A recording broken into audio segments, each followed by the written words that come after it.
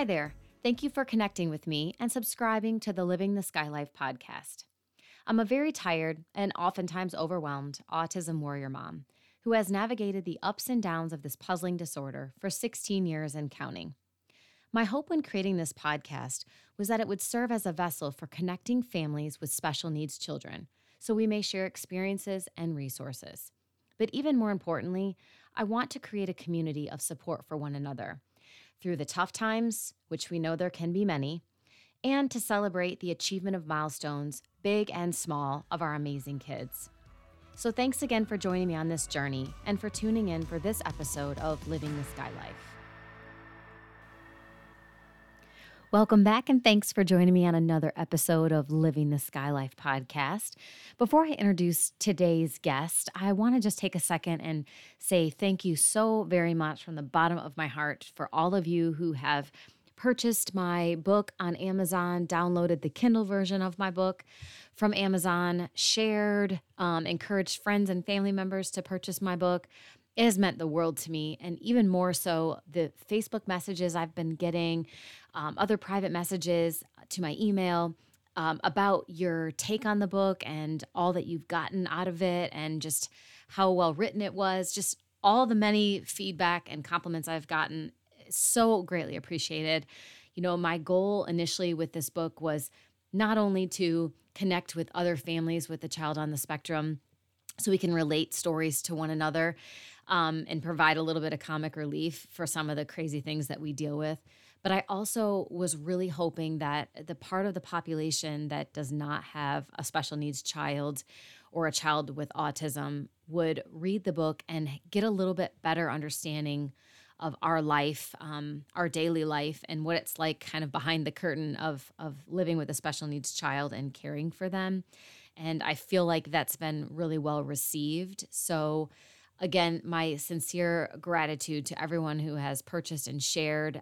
If you haven't picked up a copy of my book and are interested in reading it, it's available on Amazon. The title is Welcome to My Life, A Personal Parenting Journey Through Autism. So thanks again. Now, moving on to the podcast, my guest today is Christina Stearns. She is an autism mom from upstate New York.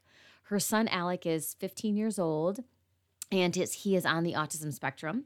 She is a founding member of the Autism and Mental Health Initiative of Central New York, and she's a board member of a new nonprofit organization, Sanchia Calendar. I hope I said that right. Her website is linked in the show notes for you that want to look that up.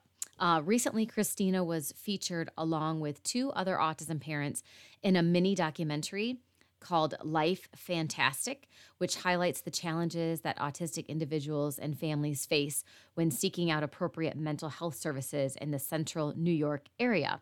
I will also link the documentary that can be found on YouTube, so you can check that out.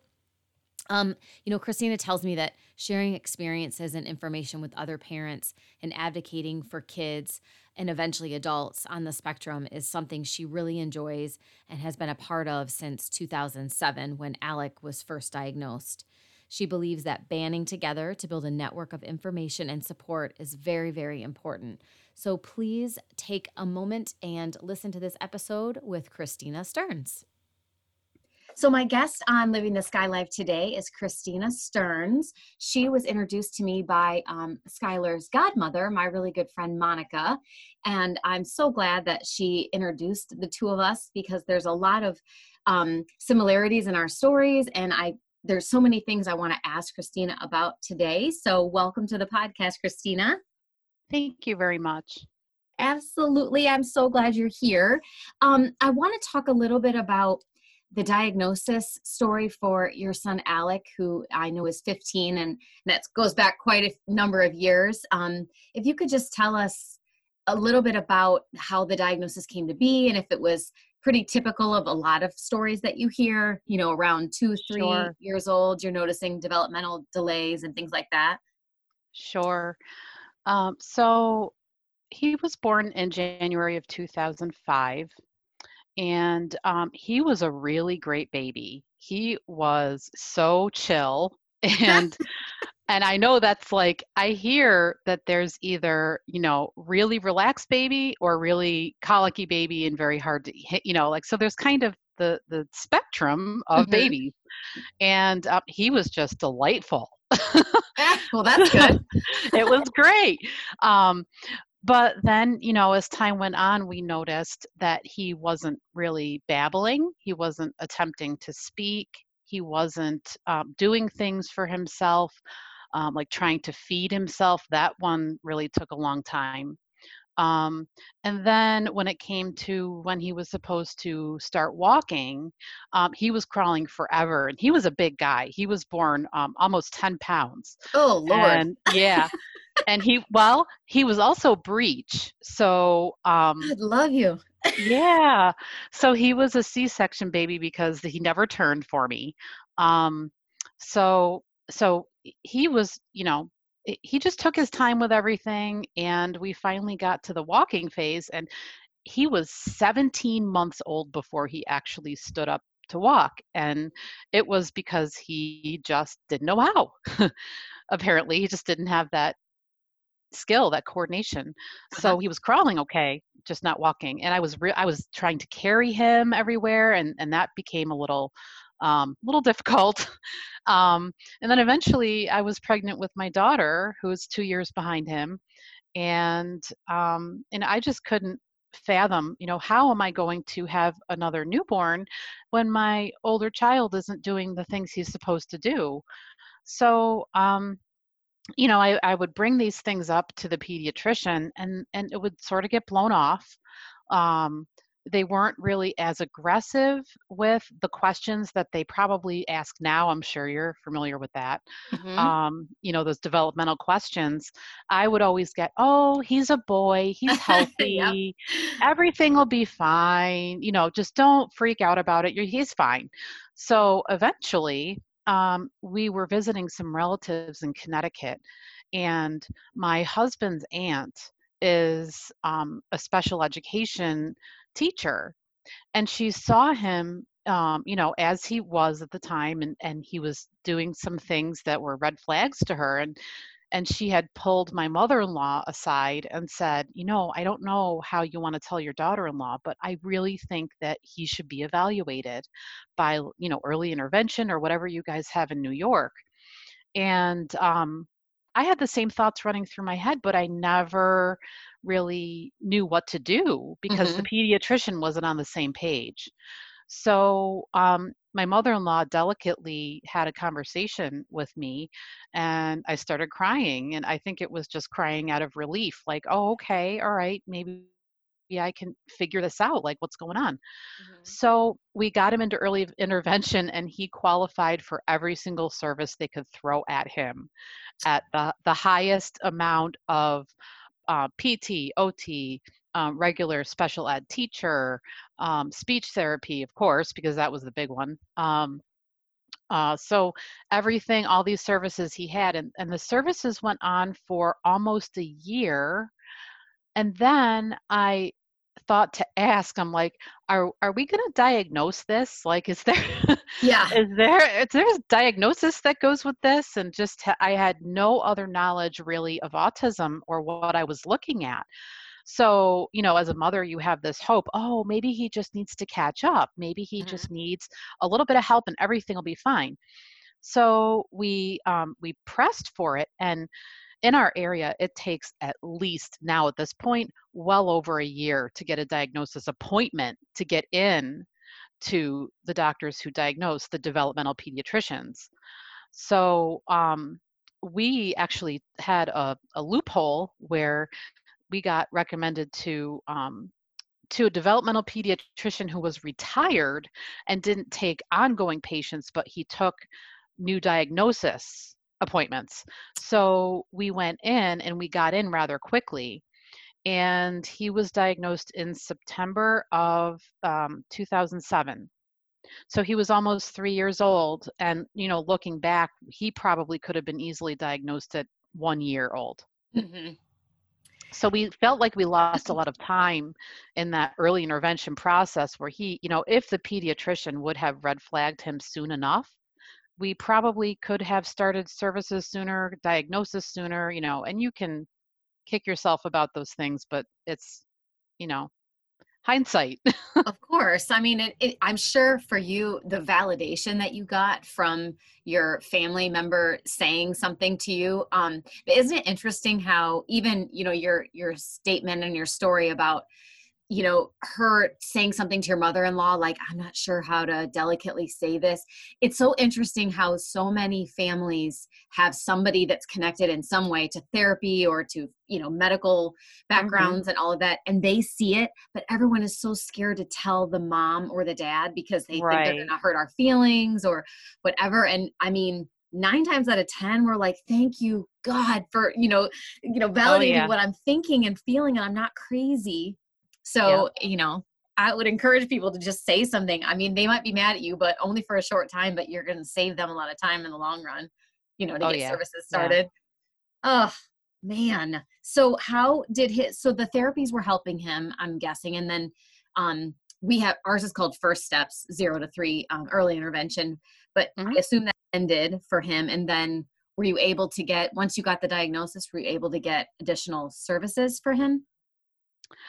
Um, well, it really helped as he was preschool age because he was then eligible to go into a preschool program that had more of a behavioral approach.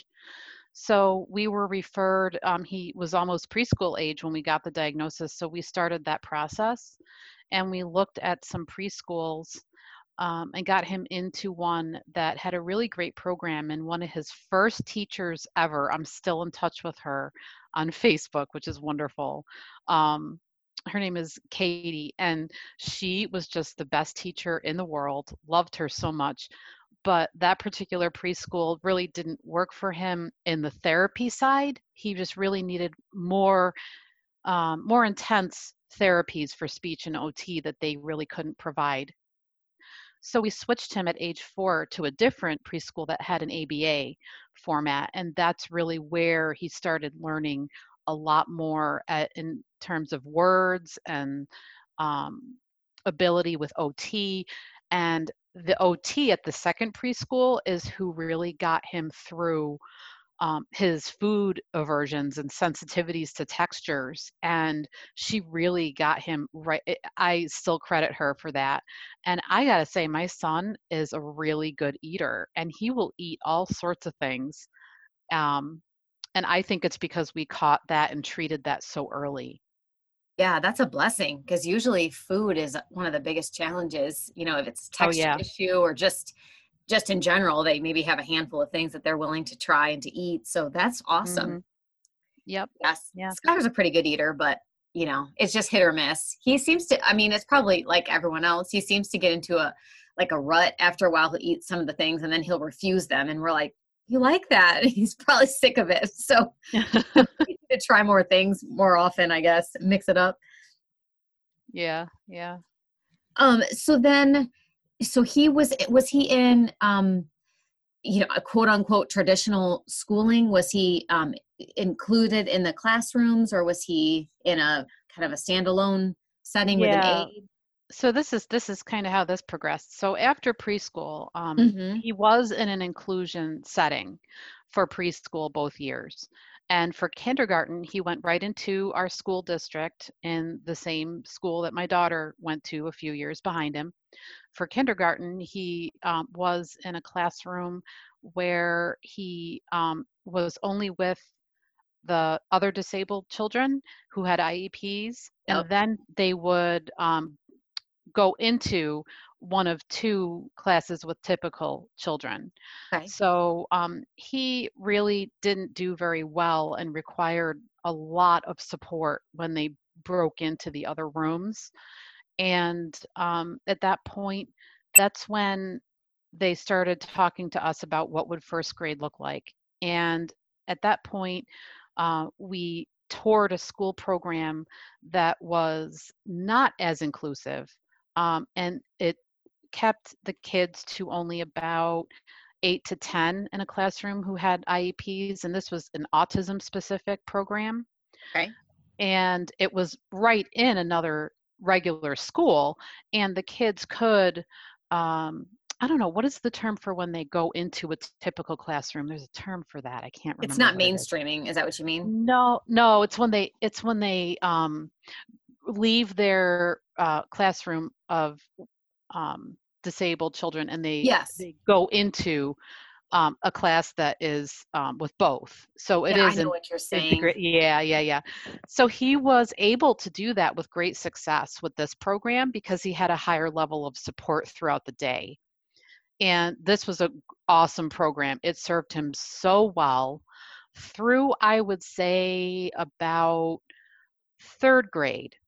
Mhm. So when we reached the point that he was about, I'd say 9 years old, 10 years old, um, we were thinking,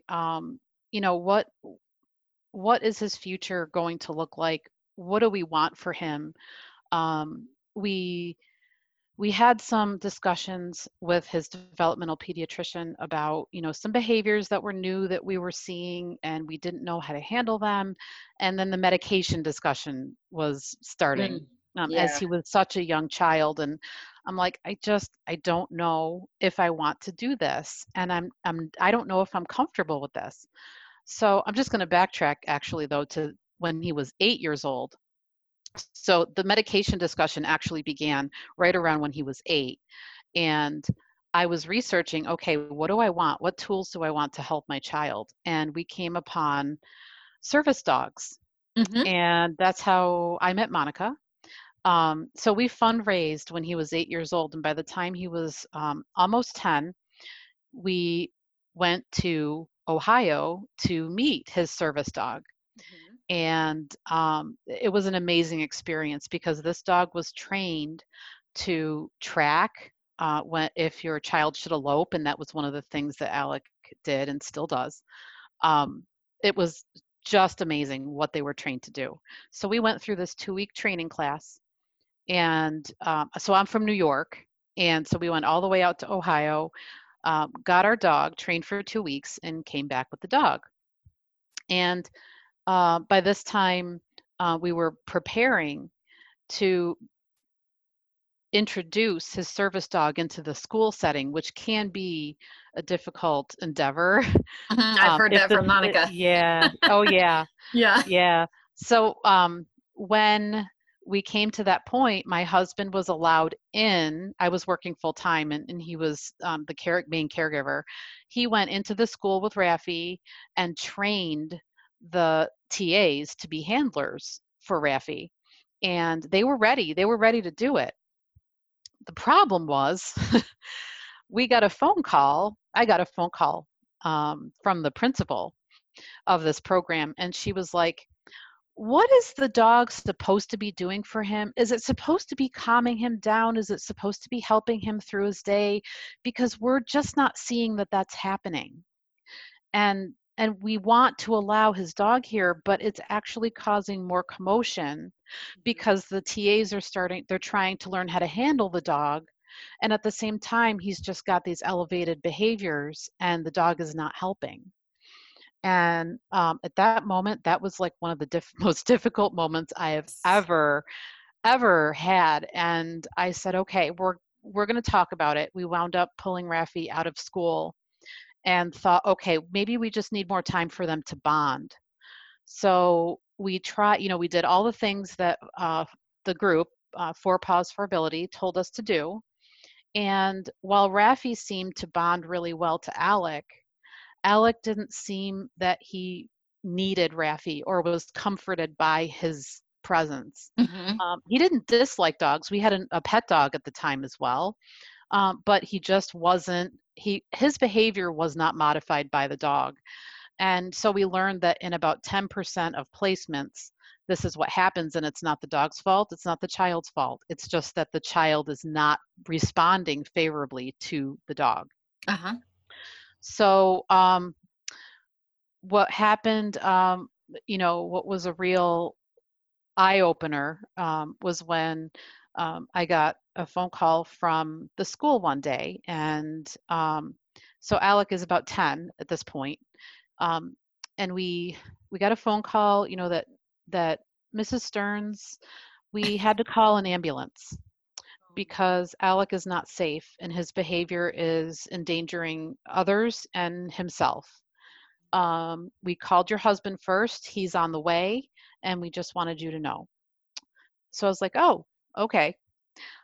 They took him to the local psychiatric unit Oh my God. for emergency services.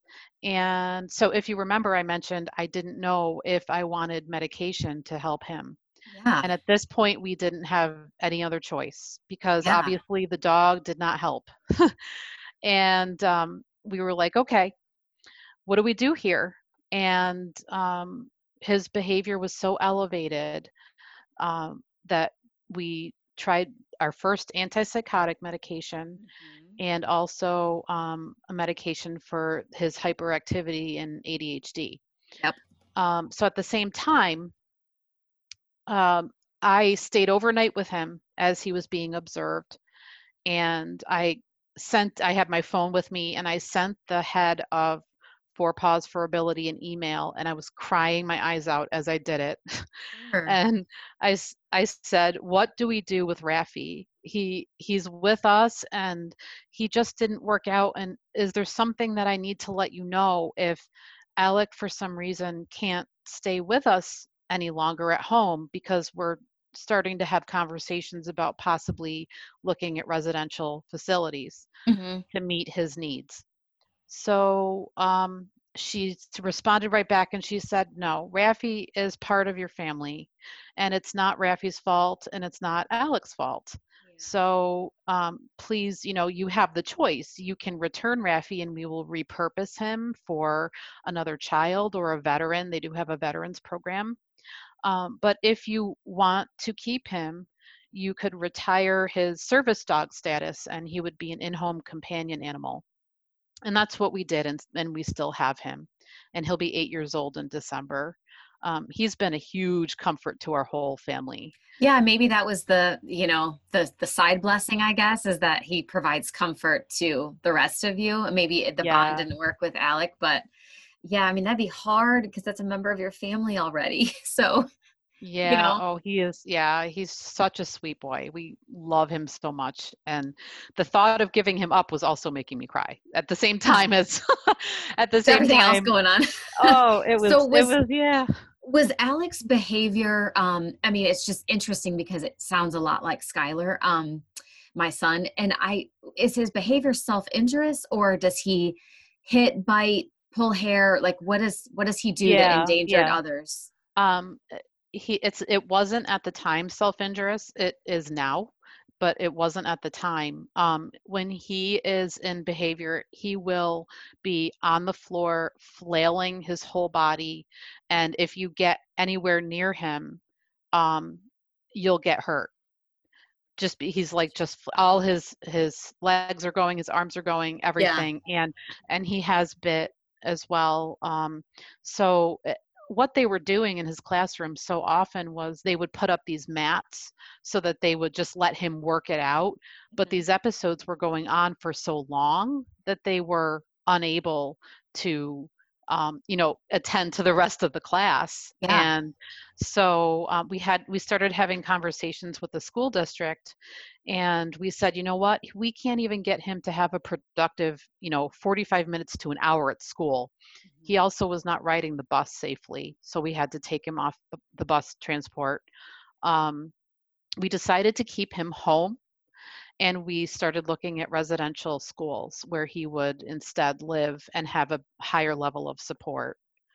um, and when we came to that decision, it was really solidified when he was treated at a children's psychiatric hospital in Rhode Island. Mhm. So sadly, the only facility that was able to take him in a timely manner was called Bradley Hospital, and they're in Rhode Island. They are absolutely amazing. And what they did was they had him there for 2 weeks, and they were able to adjust his meds. But they still said to us, he's doing well. He's doing well here in a very highly structured environment. Mhm. And, you may want to consider that for him. So, as heartbreaking as it was, Yeah. decided to place him, and this was in May of 2015, so 5 years ago exactly, almost a little bit more than. And he flourished the first 2 years. He did things for them in their environment that he would never do for us. And one of the biggest things is he takes medication 3 times a day.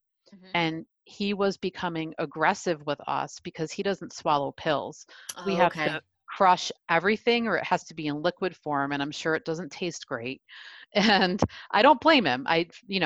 So when he was at home, we literally had, one of us had to like bear hug him, and the other one would syringe all of the Yeah. liquid into his mouth. And actually, if you saw the movie, the little documentary that I had sent to you, Yes. the way that the one mom was giving her son meds, just that same way is Yeah, exactly how squeezing we the use. face and Yep, yep, yeah. Except her son is actually more compliant than Alec was. yeah. But I yeah, but now the school and the residents, they have him drinking it out of a cup willingly every time he needs to take his meds. Wow. Yeah, yeah. So, So gosh, I have so many questions. Did the medications help? I mean, we've been round and round with so many. Some suppress his appetite so much he looked beyond emaciated, and then oh, others yeah. just kind of made him like a zombie, and so we stopped those. And you just don't want to alter their personality and turn them into a walking zombie who really can't function anyways at school. But then Mhm. if you do nothing, then the behavior's so bad, like you said, they can't get anything accomplished because they're putting out fires all day long with their behavior. Yeah. Did it take you a while to get a combination that worked, or We're trial and error? still it is an ongoing process. Us I don't too. think it's ever going to end. The only medication that ever worked for a long time, and a long time for Alec is like over 2 years, is risperidone. Yeah, we were on And that a yeah, long time. yeah. And then all of a sudden it stopped working, and it was Yeah. a nightmare. Yeah, that's so weird. Us too. Yeah. So actually, on top of the autism, he has a very significant mental health um, diagnosis that we are guessing is genetic in our family. Okay.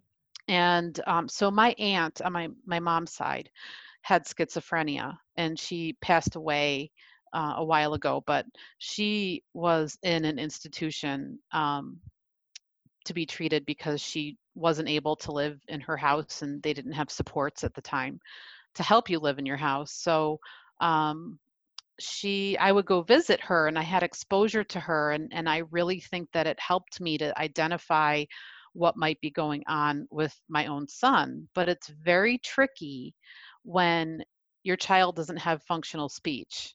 Right. I wondered how they So would diagnose that. yeah, yeah, that actually happened at the hospital when he was hospitalized in Rhode Island. They were able to see him. He was staring off, and it appeared that he was listening to other sounds that other people couldn't hear. And so they wanted to rule out that this was not seizure activity. Right. So they took him to a nearby hospital and did an EEG.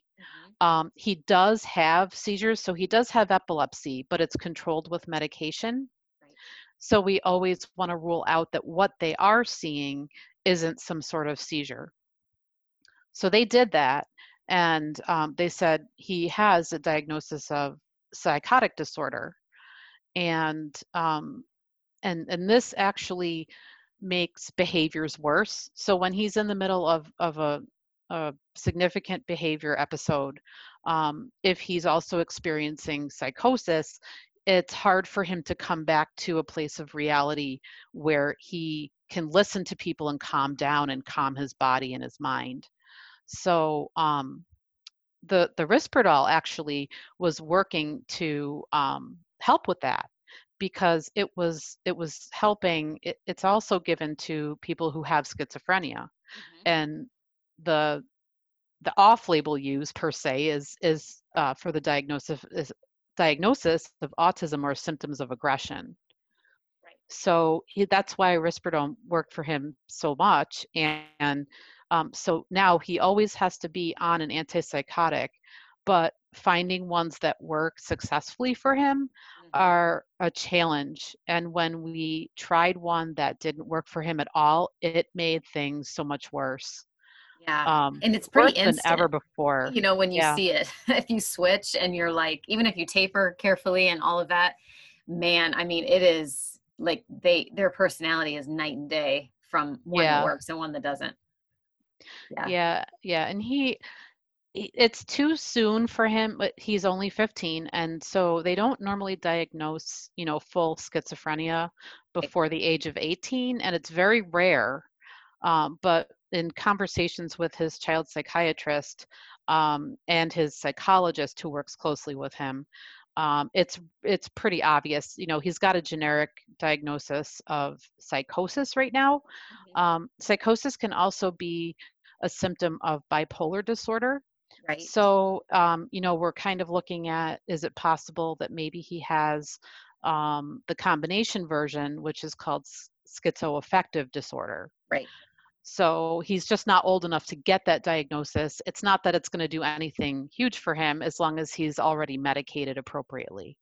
Right. And it's good to already get on that track, at least for insurance purposes and things, to have Oh, the yeah. correct diagnosis codes to get the medication. And yeah, it's a guessing game. And I think the challenge for us, and maybe you too, is anytime we go to, we have an amazing psychiatric nurse practitioner that sees Skylar, and we're answering all the questions, and we're Yeah. just we're interpreting everything. We're like, well, he did this and this, and he wasn't doing that before we started the med. I take feverish notes, and I have so many notebooks going of medicine and food and different Oh, things. yeah. I track everything because I'm trying to be his voice and trying to nitpick every little movement and action and behavior so that I can clearly state to them, to the physicians, this is what we're seeing now. What do you do? Can you change his Hmm. med? Can you increase his med? Whatever. And that's like the hardest part.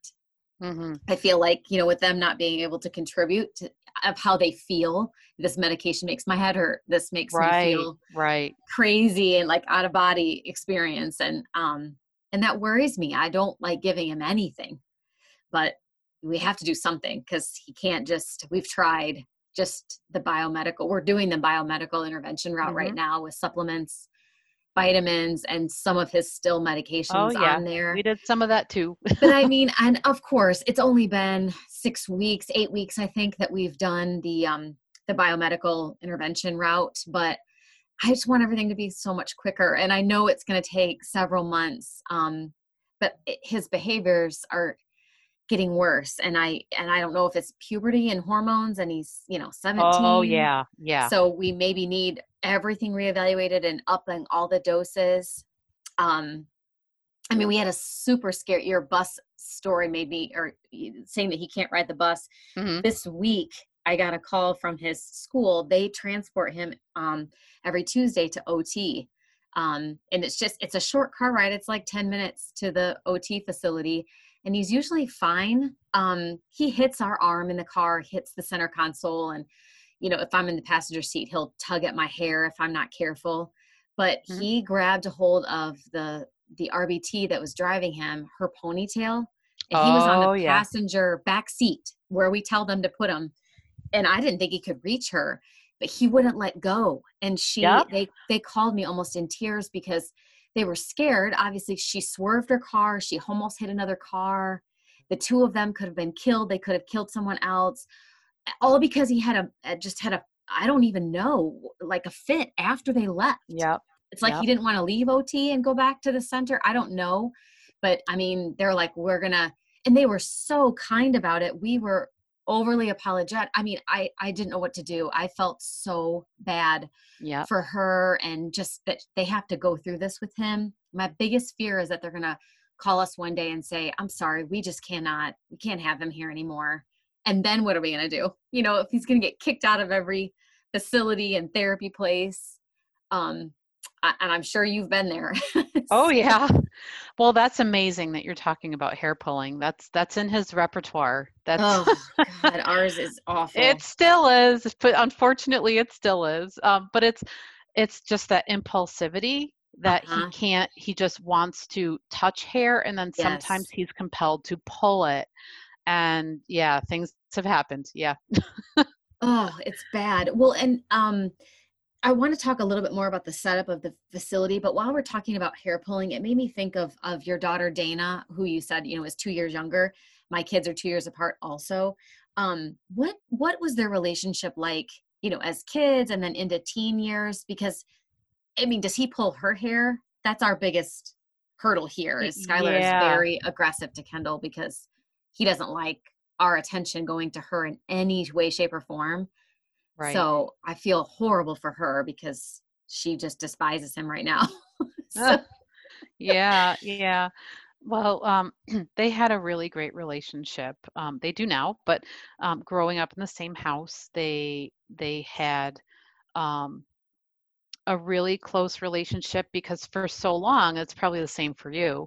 When you have this newborn and the newborn has this older sibling, they're really on the same wavelength because Mhm. it's not like you have an older brother. It's kind of like she had a peer. So then it's at whatever point it happened, we saw her surpass him. And that to me was heartbreaking to see Yeah. that. But then it's like now you have the younger sister watching out for the older brother. Mhm. And I'm sure you know also how you have to go to separate family functions. You have to take the child that you can take, and one of us stays home with Alec, and we've got all that going on. But when he started to become aggressive, that component really worried us. He he never intentionally hurt Dana. Right. And Mhm. he never actually he never really accidentally hurt Dana. We would always catch it before it got over to her. So most of the aggression was toward my husband and I, and we would just manage it. And luckily, it didn't really affect her, but she would see it. She would see it happening to us, and probably know that that wasn't normal, and that why is my brother doing this. We felt that it could become more and more dangerous over time if he stayed in the home. Yeah. So that's really where we got to the decision of the residential school placement. And what is the setup of that? I know you mentioned to me that it's a school setting and he can be at this particular facility till 21. Is that right? Yes. Yep. So what does his day look like? I mean, is there obviously an area where they all sleep and live and eat Hmm. and all of that? And then is there a different building for like schooling, or is everything Yeah. done under the same roof? And Nope, it's really beautiful. The campus is really beautiful. The school is a modest little size. It only has about 70 to 80 kids total, and each classroom only has 6 kids and one main teacher and 3 TAs. So they've got a lot of control over these very small classrooms, and none of them um, are integrated with typical children. It's only these special needs children together in each classroom. Um, and so half the kids that go to the school are bussed in from the community, and the other half are children who live there on the campus. And okay. the houses look very much like a regular house with regular bedrooms and regular bathrooms, and the rooms are all decorated to each child's liking, Aw, that's and cool. it really does feel like a home, like it's their actual home. The kitchen looks like a kitchen that would be in any home, and the staff are amazing. He's got Monday through Friday, he has a nurse that is on staff for every single house. Usually there's one nurse assigned to more than one house. He's got a behavioral specialist who's assigned to him, particularly in the residence. and then there's about 3 managers and then support staff who rotate during the day and night. So his school day is run by his IEP. Mhm. So he still gets therapies. He gets speech and OT and adaptive physical education, which we've been lucky. He hasn't needed PT since he was very little. Once he got the hang of things, it was more a coordination thing for him. Uh-huh. So that was a gain for him.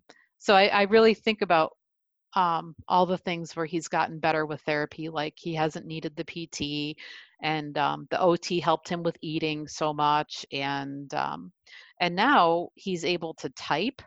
So he doesn't type full sentences really. But he can search anything in Google. He can search anything in YouTube. Yeah, they have to monitor his searches because That's funny. because like a regular teen, he is apparently now trying to search some interesting things. I'm So, sure. So did his communication over time, did you guys go through the gamut of PECS and sign language and everything? And oh yeah, so yeah. where did he land, I guess, on his communication of wants and needs, and so you could understand what he was, asking of you? He can very clearly say what he wants and what he does not want. He Okay. cannot express feelings. He cannot express like so that expressive speech that when you want to talk about how you feel Uh-huh. inside or emotional or anything like that, he does not have very much ability at all. So he every once in a while he'll surprise us, and the staff will say, "Mrs. Stearns, he said that he was angry, and we asked him why he was angry, and he said to us because I don't want to wait." So That'd be nice to okay, know. They're so impatient. that's great. So like he really every once in a while like he'll come out with this gem, but he doesn't often have that ability. And that's the real challenge with him. He's a real complex guy, Yeah. and you never know what's going on in the head. Right. But he is a really good reader. He can read like second grade level. So if you give him a book, he can read it. But whether or not he's actually understanding anything, we're Uh-huh. not sure. But still, to be able to read the words on the page would be that's a Yeah, huge milestone, I think. yeah. So as far as his feelings go too, is it the same for if his belly's upset or he just doesn't feel good? Can he communicate that he doesn't feel well, or you just kind of have to guess that he has a Very headache? Or basic. He yeah. does, yes, he does give us some very, very basic, if his stomach hurts, he might be able to say, stomach, stomach, ow, something like Mhm. that. Um, but otherwise, if he's just overall not feeling good and it's not a particular part of his body, there's a lot of guessing that happens. Yeah. Yeah. Yeah. Um, so what does that look like? Can you FaceTime with him regularly and then hmm visit him? I mean, I know we can get into the COVID situation because my heart has just been melting for you. Just seeing posts on Facebook and all of that you've been going through with just the shutdown and not being able hmm to see your kids and all of that. Yeah. But traditionally, what is the setup like for families to be hmm able to, for the residents? We can see him anytime we want, basically. So within the regular day hours, they like us to probably be there no earlier than maybe 8 or 9 in the morning, and we could never visit any later than maybe 6 o'clock at night. Hmm. So our routine was always that every Saturday or Sunday we would go and we would bring him dinner, and then the four of us would go downstairs in their like recreation room area and we would eat together. And that Sweet. was our Yeah. routine. And Yeah. we used to be able to pick him up and take him out to a restaurant. That hasn't been as attainable as it was in the past, just due to some of his behaviors. So, we've been just there at the house, and um, it's been really, really great. And one of my favorite experiences at his house and his school was his favorite holiday is Halloween. Oh, So he wanted to be Batman and Superman this okay. past Halloween. Front and back. And yeah. So I was like, all right, this is his favorite holiday. I'm not going to spare any expense on this. So I bought him a really great Superman costume and a really great Batman costume. Aw. And he decided which one he wanted to be. Like during the school hours, he was Superman. And then he changed and put the Batman one on later on in the day.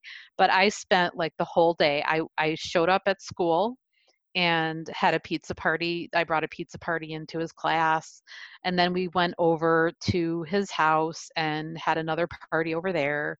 And it was just really awesome. It was one of the best days I've ever had with him because he just loves wearing costumes and it's his favorite thing. So, Look, in you can another tap into universe, that. That's awesome. yeah, like in another universe, he could be in cosplay. That's true. Yeah.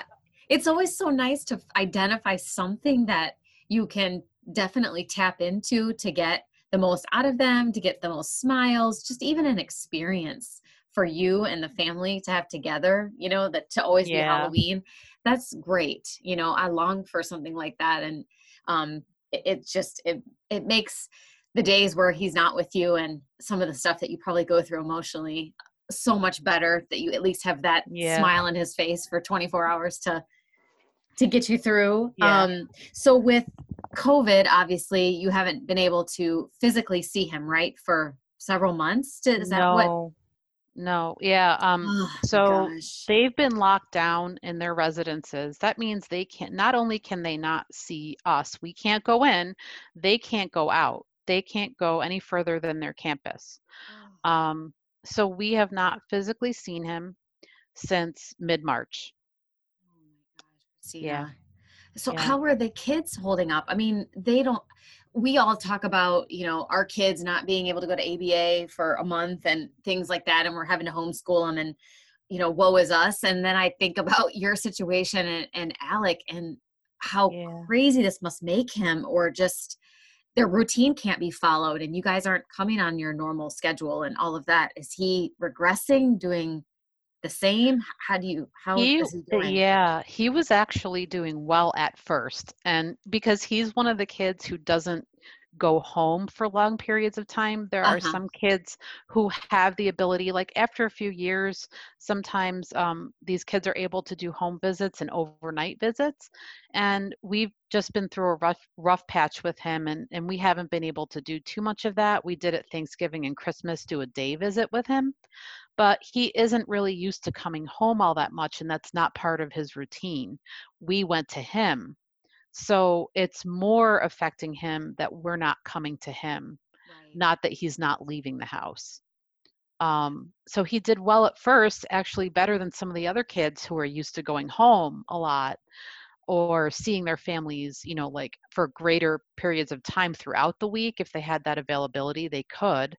Um, so he was doing well at first, and then things started to get really bad. And Oh, we needed to do another medication adjustment, which is my most hated thing in the whole world. yeah, no, I hear you.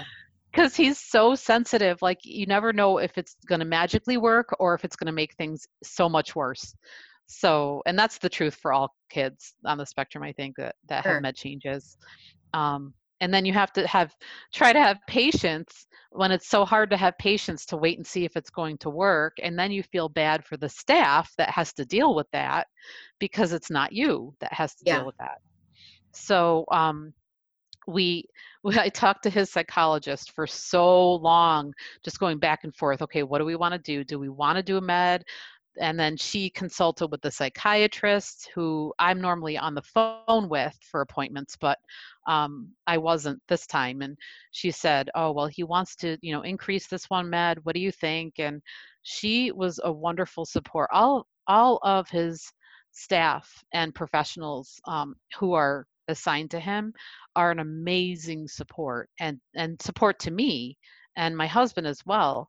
And and we decided to take the leap, and we're like, all right, let's just try. We'll try the med change because we know he's feeling more anxious, but we don't want to make it worse. And there's really nothing we can do at this Hmm. point.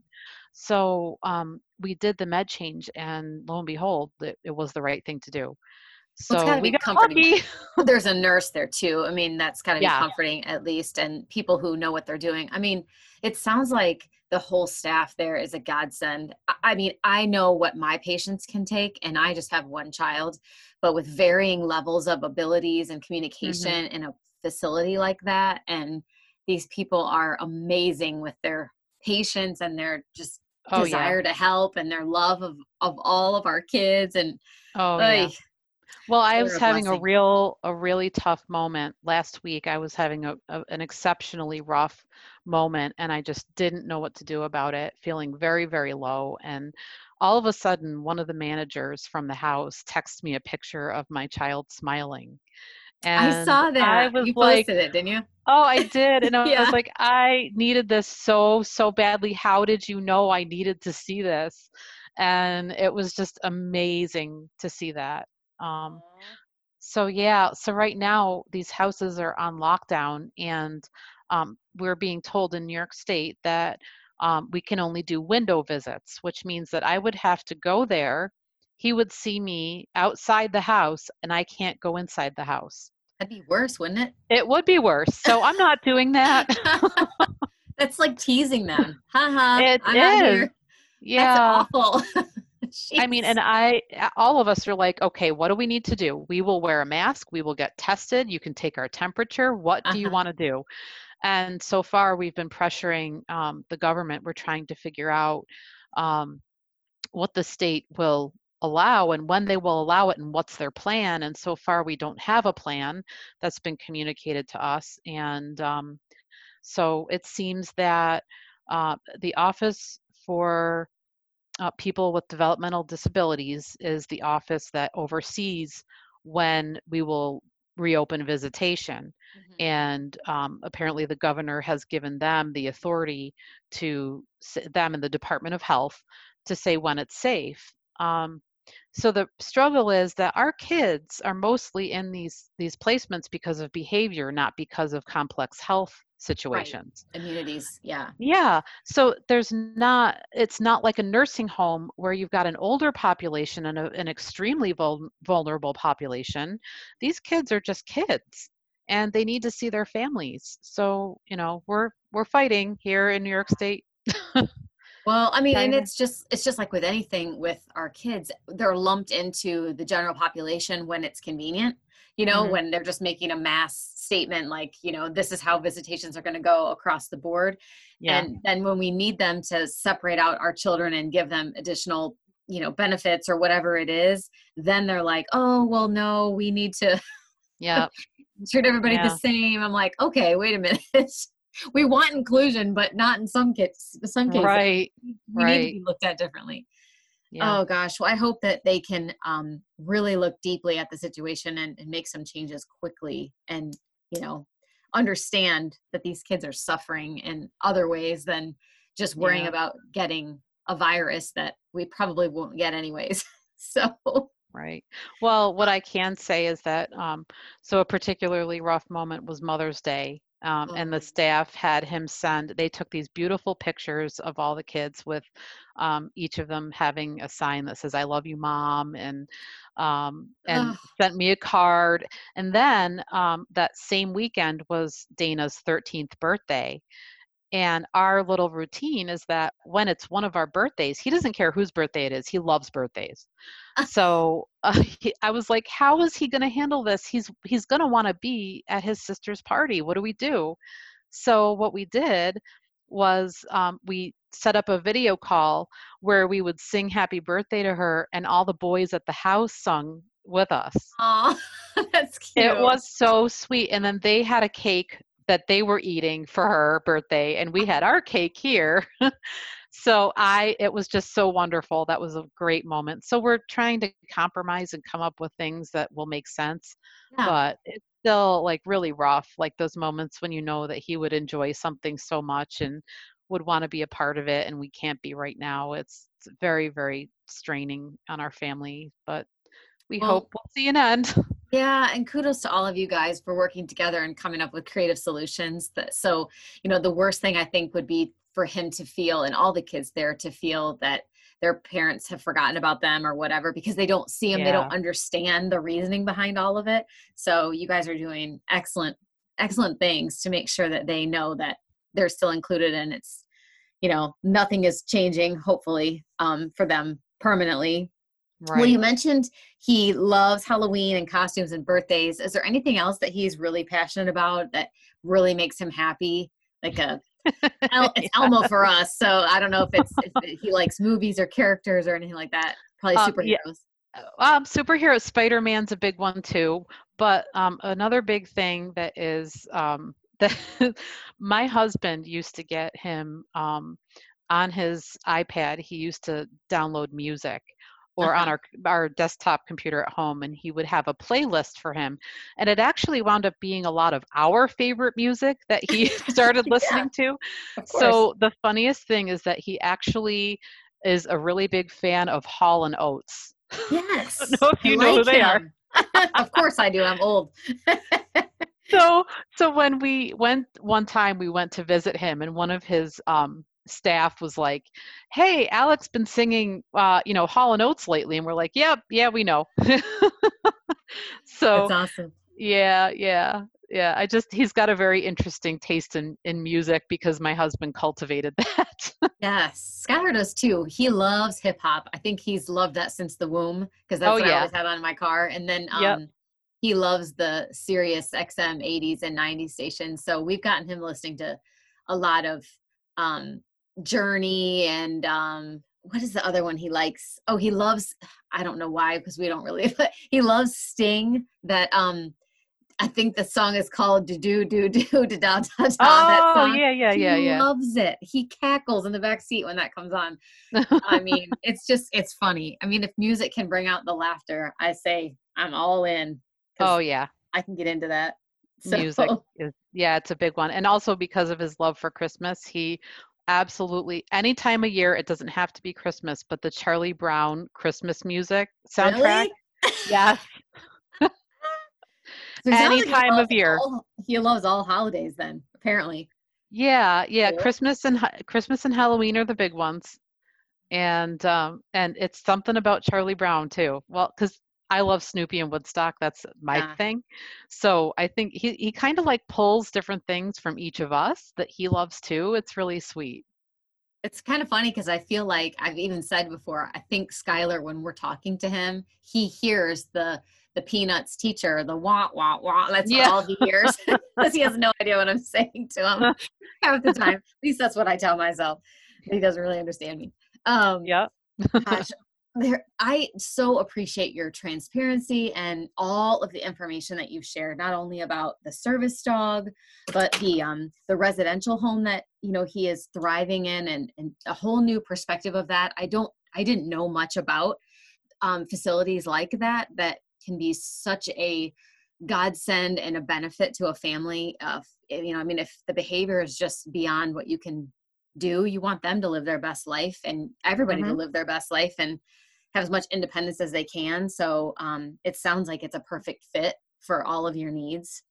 I Yep. wish we had something like that here that we could look into, because it might be something that we have to do in the future, is get some assistance, because I don't know, he's already bigger than me, so I don't know how much longer I'm Yeah. going to be able to physically handle some of these meltdowns and these outbursts that he has.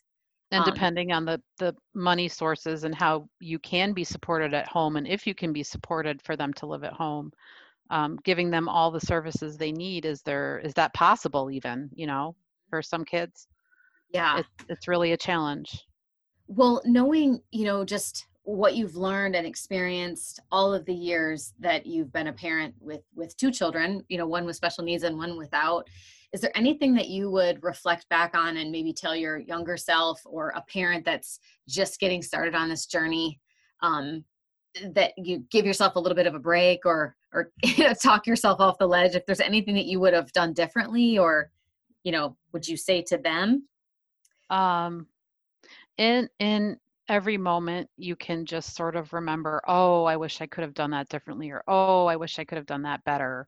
Mm-hmm. Um, but I have to say that each step along the way with Alec was really, I just focused on what did he need in that moment and what can I best do to get him what he needs. And that was truly, it's what I do for my daughter as well. So um, I try not to look back and say, oh, God, I wish I could have done this better or differently.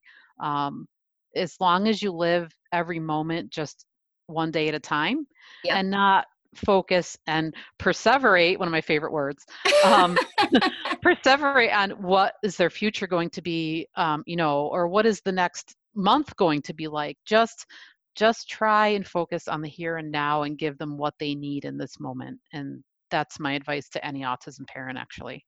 Yeah, I think that's perfect and beautiful. And although we have to plan for the future, sometimes with trusts and just all of those adult things Mhm. that we have to look into, if you look too far ahead on what you wish they were doing, you're missing, age 4, age Mhm. 5, all Yep. the fun things. And until they get, it's scary that they're this age and they're 15, 16, 17, and you think, oh my gosh, Skylar couldn't crawl. He couldn't walk till he was almost 3. And same with Alec, he was almost 2. And you realize how far they've actually come and that they just continue to grow, every year. So it's never the end. It's never too late. They can learn Mhm. new skills. So just Oh, definitely. Yeah. just try to keep my patience. Yeah. So oh goodness. Well, I appreciate you so much and thank you for taking the time to be on the podcast today and share your family's journey with us. I appreciate it. Thank you. Have a great rest of your day. You too. Bye-bye. Bye. I hope you enjoyed this episode of Living the Sky Life and will tune in for the next episode coming soon. If you haven't already, please subscribe to the Living the Sky Life podcast within Apple Podcast, Spotify, and Google Play so you'll receive alerts when new episodes are released. Subscribing is the best way to ensure you don't miss a single episode. If you like what you hear, be sure to select the 5-star rating, provide feedback, and share Living the Sky Life with others. Thanks again for listening.